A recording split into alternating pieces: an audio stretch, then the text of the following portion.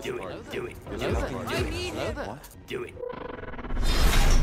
We would be honored if you would join us. Hey guys, I want to make this little quick video to easily voice the answer given to us by Star Wars themselves on what Coaxium is. Now, this is for all those who have seen Solo, or if you're going into it, don't worry, there are no spoilers here until about the mid-mark, and I'll even announce it then too. So, what is Coaxium? Well, in the film, Han used Coaxium to bribe his way into the Imperial Navy with Kira. Now, throughout the film, Solo and Beckett's crew are hunted and intercepted by Enfys Nest, and they're teamed to steal the Coaxium that Han is on a heist to get. The Coaxium is very rare, it's expensive, and it's this item that is the sole jewel of this movie that every character is in a rat race to catch. So what is it? Coaxium is a rare form of hypermatter that is essential for faster than light travel. Starship's hyperdrive reaction chambers are coated with a thin layer of coaxium, which is energized to allow passage into hyperspace. Unrefined coaxium is mined on worlds such as Kessel, but is dangerous to transport. Highly volatile, it explodes if jostled or allowed to get too hot. It is also known as hyperfuel.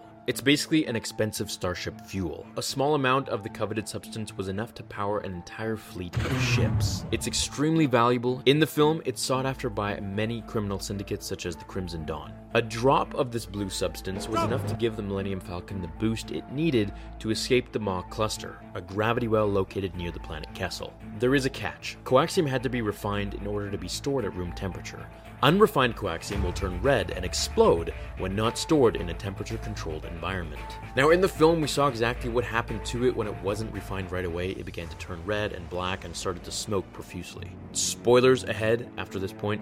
Now, it was so potent that Beckett took just one drop of the unrefined fuel and injected it into the Falcon, giving them the power and jump they needed to blast their way out of the Maw vortex and engage hyperdrive into space. So that's what coaxium is. I highly recommend seeing Solo. I liked it. I thought for the character that it's covering, which is Han Solo, it did a great job in showing his arc, and the surprise ending was definitely something to look forwards to, as Dooku would say. I hope you're all having a nice day. Let me know what you thought of Solo, if you saw it, or if you're not going to see it, or whatever it is the case is here. So I will see you all in the next episode of Star Wars Theory. Until then, my fellow Jedi and Sith friends, remember, the Force will be with you always.